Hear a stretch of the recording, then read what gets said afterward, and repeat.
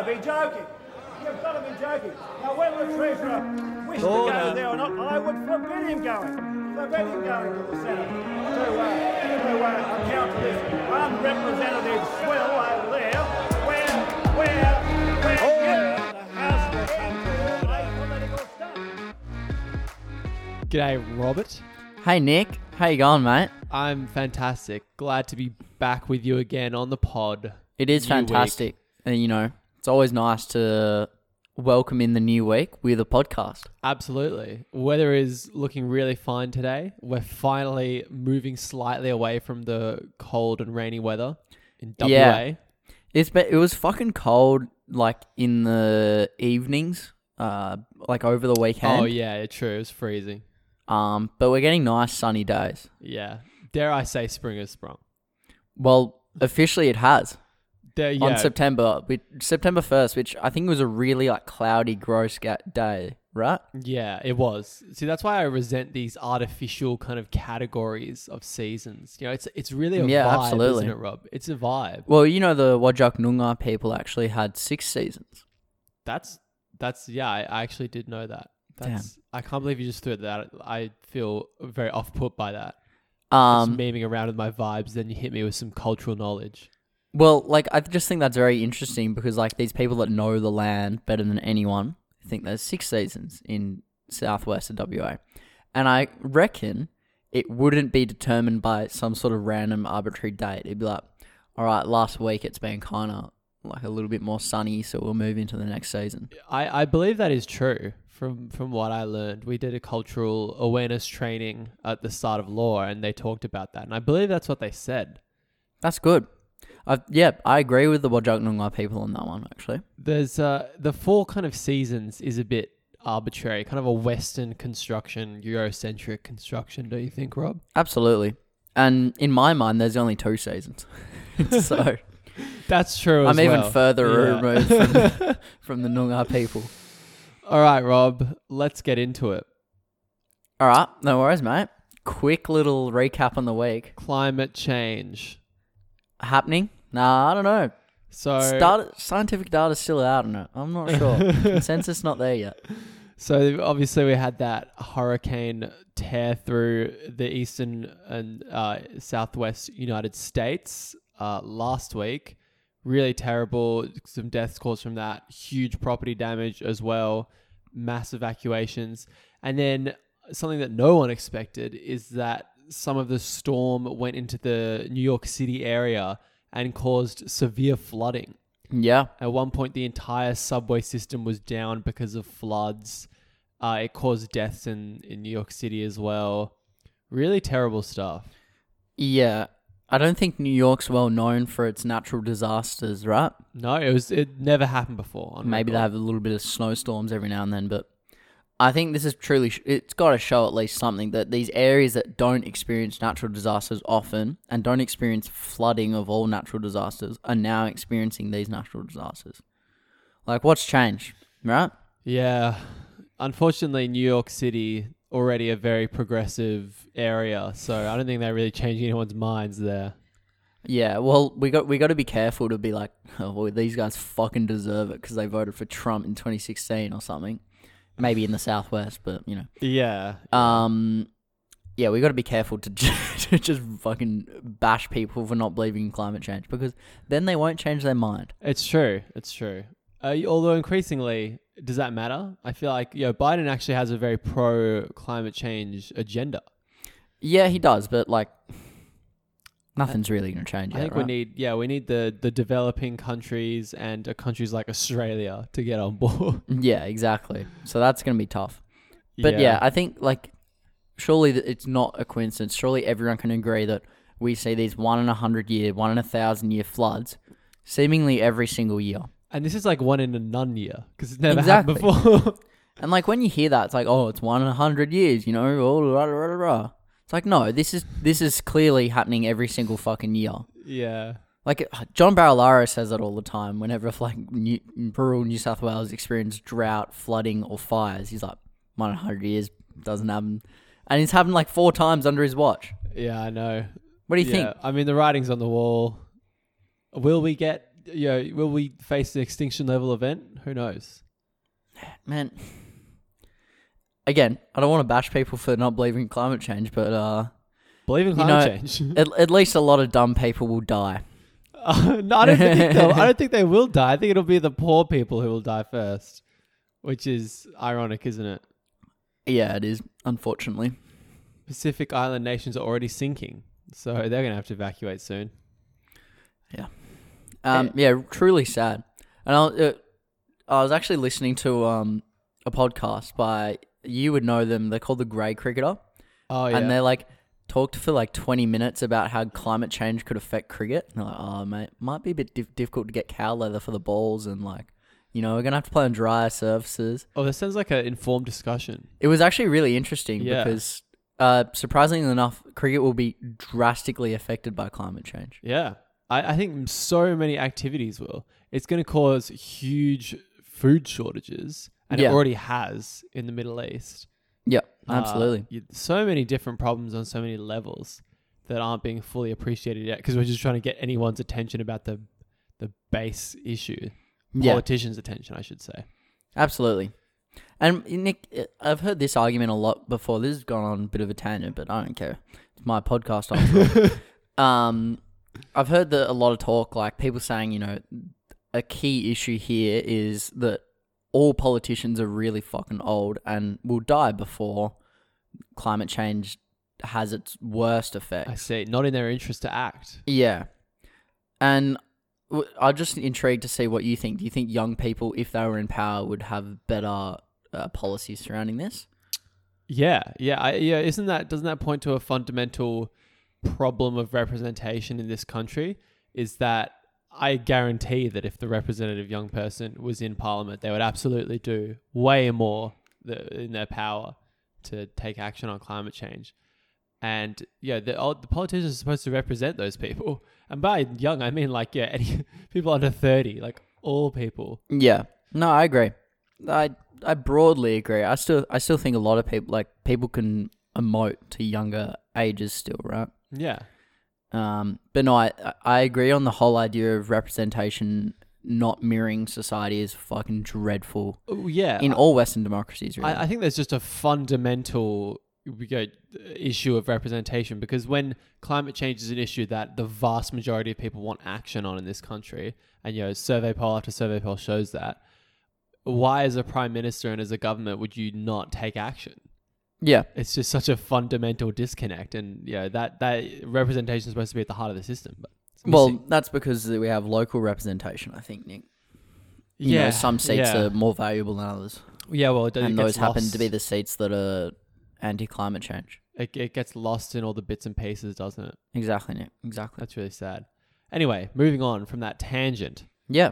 Interesting story out of Afghanistan. There's still rebel holdout areas, apparently. And apparently they won this huge victory yesterday on Sunday and captured 1,000 Taliban fighters. Great. Kind of. I don't know. What does it mean now? I think we'll just, I guess we'll just watch this space. I don't know if they'll be able to hold out. Yeah. But yeah, maybe it'll be one of those kind of permanent, like very long civil war kind of situations like in Syria. In Afghanistan, long civil wars. I'm not sure. Gee. Don't go out on too much of a limb there, Nick. Just keeping a tab on that one. We'll return to that next week. Of course. Anastasia Palaszczuk, meanwhile, in Queensland, in Australia, got quite controversial last week. I think the media and public, at least outside of Queensland, sung very hard against her. She did a big Mark McGowan style, but even I think worse, or considered worse, kind of moral panic, where she was like, "We're never going to open up the borders." She said that there was no way that children could be protected, children under 12. Yeah. She's like, we've got to wait till children under 12 are vaccinated. But there's no vaccine for children under 12. There's no vaccine in the world for children under 12. So I think the consensus was she was kind of freaking out. Yeah, it's very Maud Flanders, somebody think of the children. Yeah. From Alice Sager. Yeah, that's some great... the Facebook page, The Simpsons Against the Liberals? Yeah. So you should write for them, Rob. Yeah, man. I've actually started watching The Simpsons with my lovely girlfriend. The prime Simpsons from the 90s. Yeah. And man, because that show's been basically a zombie of its former self for so long, you forget how brilliant it was. Yeah, people often say that. I just like kind of go back and I don't think it's that funny anymore. But maybe I'm watching the wrong stuff. Mate, season 3 to season 8. Beautiful. I'll go check it out. Fun fact, actually. I watched the episode Mr. Plow on The Simpsons the other day, which is the first ever cartoon comedy, or any comedy for that matter, to mention global warming. Wow, really? Yep. Did it in, There you I think it was go. 1991. Wow. And Ken Brockman's like after a big year of like snow, it like melts away like in a second. And he's like, if this is the global warming effect, forgive me if I drive my gas guzzling car.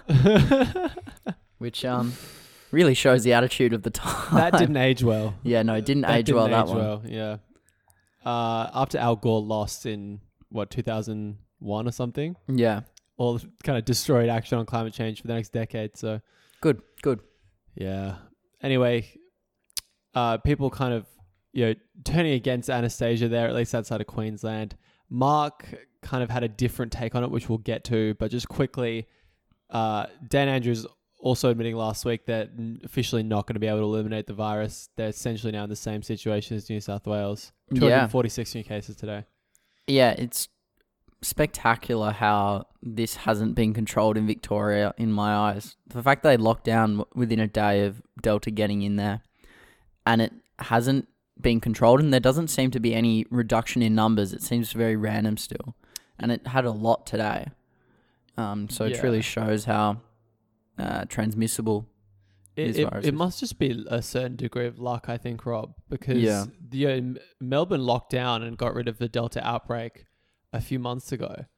Yeah. While Sydney was still struggling. And they were able to eliminate the virus in that case. But now they just, I think they've just said, realistically, we're not going to be able to do this again. So it must be, to do with the transmissibility of the first few virus carriers, maybe. Yep, absolutely, Nick. But yeah, obviously that's really not good. And 1,500 new cases in New South Wales over the weekend. Bizarre. Gladys says hopefully the peak is coming next week and then things will get better, ? But they did hit 70% vaccinations last week. First that's doses, great. So I guess it really shows how, when you contrast us to New South Wales, the fact that the immediate threat of the virus really encourages vaccination. yeah. Compared to, we were 40% first doses, right? Yeah, they also are getting more vaccine. We should mention that, but yeah, true as well. And I think Mark highlighted the key thing actually is people are getting AstraZeneca in New South Wales, and people don't want to get AstraZeneca in WA. Yeah, because unless you're kind of cool like me. I get it to the listeners. Actually, I got my first vaccine on Wednesday gone. What a hero! And I get my second one on the 22nd of September, which is the day after you get your second one.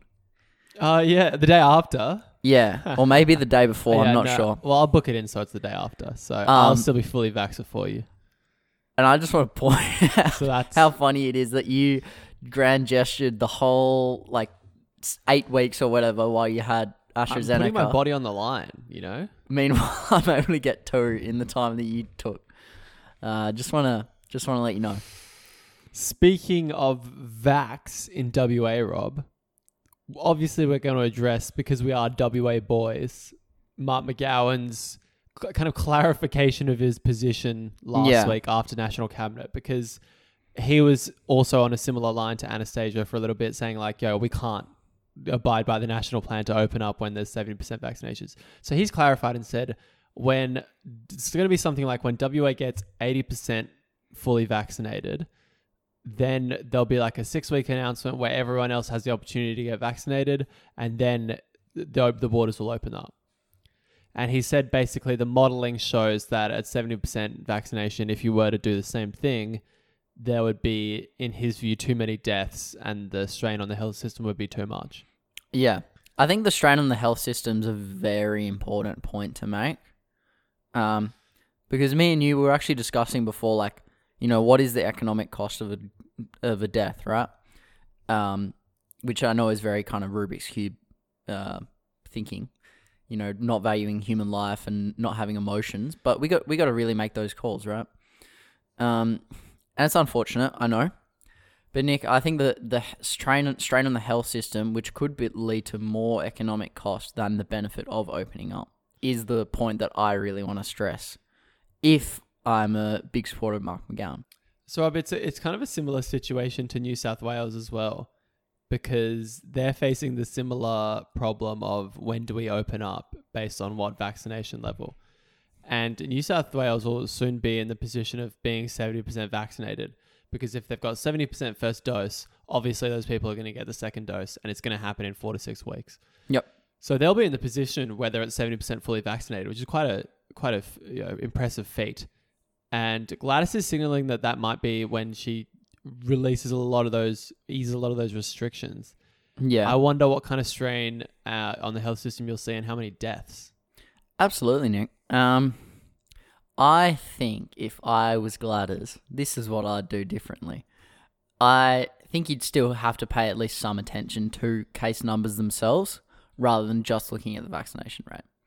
And if you use those two numbers in conjunction, I think you can get a better idea of what the COVID situation in your state is like. Which, for example, Nick, if case numbers are dropping when we do see that 70% vaccination, then I think it's fine to release it. But if we're still seeing numbers as high as 1,500, I don't think it's very appropriate to open up the state. Yeah, I just wonder about those numbers, because if they're just spreading among the unvaccinated, that's going to happen anyway. I don't really know. I think the fundamental problem in Australia is that our experience of COVID has been so rooted in our kind of local context, where we've been able to eliminate it for so long, and hundreds of cases are a huge problem. That's like a nightmare scenario. Yeah. While a nightmare scenario in Europe and the US is thousands and thousands and thousands of cases. Well, 1,000 cases to them is nothing.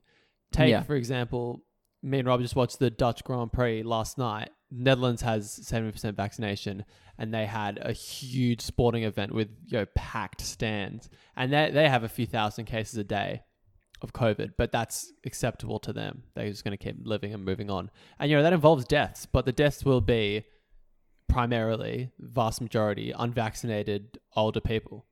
Yeah.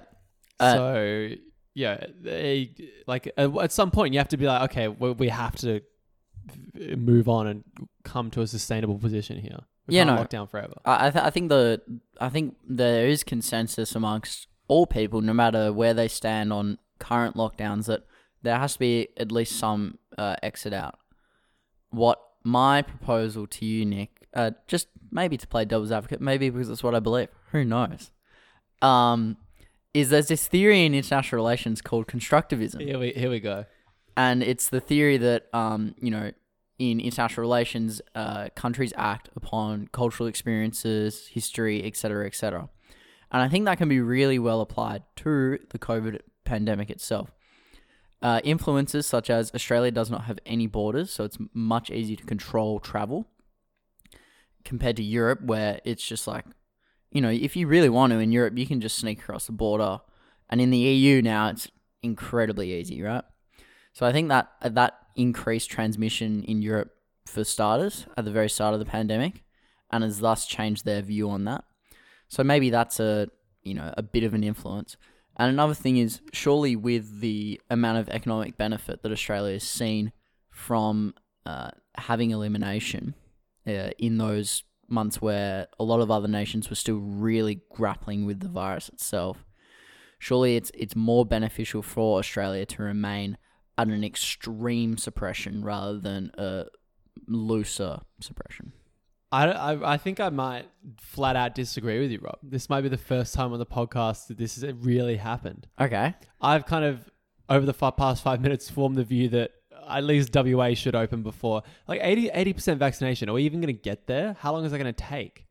Yeah. Well, I think clearly we need to sort vaccinations still. It's still very difficult for some reason. Yeah, with the supply and hesitancy as well, Yeah. I just think if we say lockdown, or if we keep our borders closed until then. I mean, to be fair, Mark has said if we get the virus here, that is a completely different situation. Yeah. But still, to block out everyone from the east, I don't know. I I don't know, know. man. I agree that something clearly needs to happen, and clearly needs to happen soon, because it's getting it. People are getting more and more frustrated with restrictions, and I think that's just kind of emblematic of the last year that we've experienced, where we see other countries which are dealing with huge COVID outbreaks, but seem to have still greater freedoms than us. Yeah. And it's just general. I think lockdown and restriction fatigue is a serious thing that maybe hasn't been, researched as deeply as maybe the vaccines themselves, guys. Yeah. Well, So maybe get them. people, it's very easy to see deaths and see the cost in a death.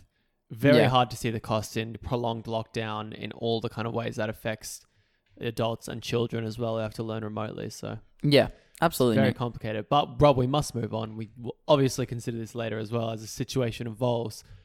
Wanted to look briefly at the passage of very controversial anti-abortion laws Yeah, in in Texas. in the United States. Kind of came out of nowhere, Rob. And the strange thing is that it is at the face of it an unconstitutional bill in the United States, or piece of legislation, Yeah, because Roe v. Wade, that famous case, is the precedent in the Supreme Court that gives a right to abortion to women in the United States, and any law that suppresses that right is unconstitutional.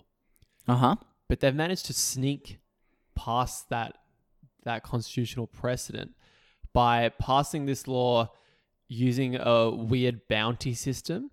And everyone is probably aware of this.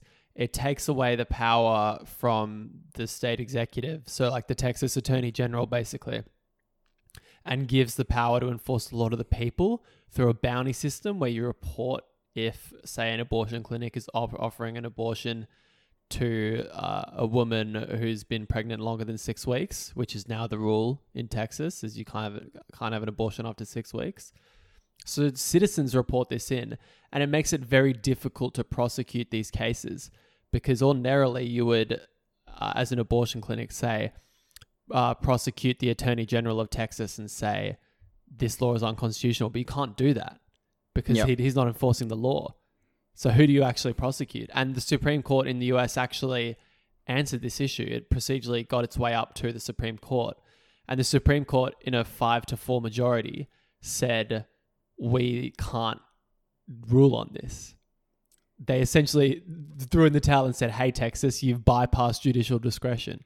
Great. So the Constitution, you can bypass it if you enforce bounty. So realistically, in the US, you could just maybe ban guns, but Well, this is something they said on this podcast I was listening to. They said, hey, you've found this way to bypass judicial discretion. Maybe progressives in California or New York could do a same bounty system with guns and say, if hey, it's your Fourth Amendment right to have guns, but we're going to say that if a citizen sees you with a gun, they're going to report you in, and that's actually against the law. Yep. And the Supreme Court would have to say the same thing, Yeah. Well, they've set precedent now. And I want to say it was those 5 conservative judges, including Trump's appointees. So the first dude I don't remember, then Amy someone, and then Brett Kavanaugh. 2 other former conservative justices against the 4 progressive justices. And the 4 progressive justices were basically saying, hang on, we can't, for the good of the justice system, we can't let them bypass completely judicial discretion. Like, that's crazy. Yeah, absolutely, Nick. I don't know about you, but you're a big lawyer guy, so I'm not sure how interesting talking about US constitutional trickery is to the listeners. Probably not. Yeah. I think to be honest, mate, I'd really like to talk about this bill's effect on women. Would you like to talk about that? Well, I'm not a woman, so I want to say it right off the bat. Yeah, I also want to say that right off the bat. But obviously, if you see and listen to women talk about this issue, it has a really profound effect. Yeah. I think the overwhelming emotion that I've seen is pain, anger, and sadness. Usually in order. Yeah.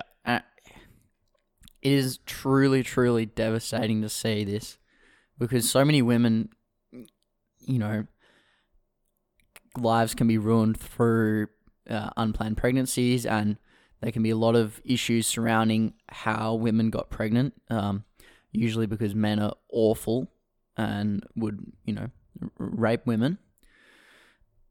And the fact that you can't, you know, get rid of that and focus on your own life, rather you have to have this child, truly speaks real volumes about the depravity of this bill.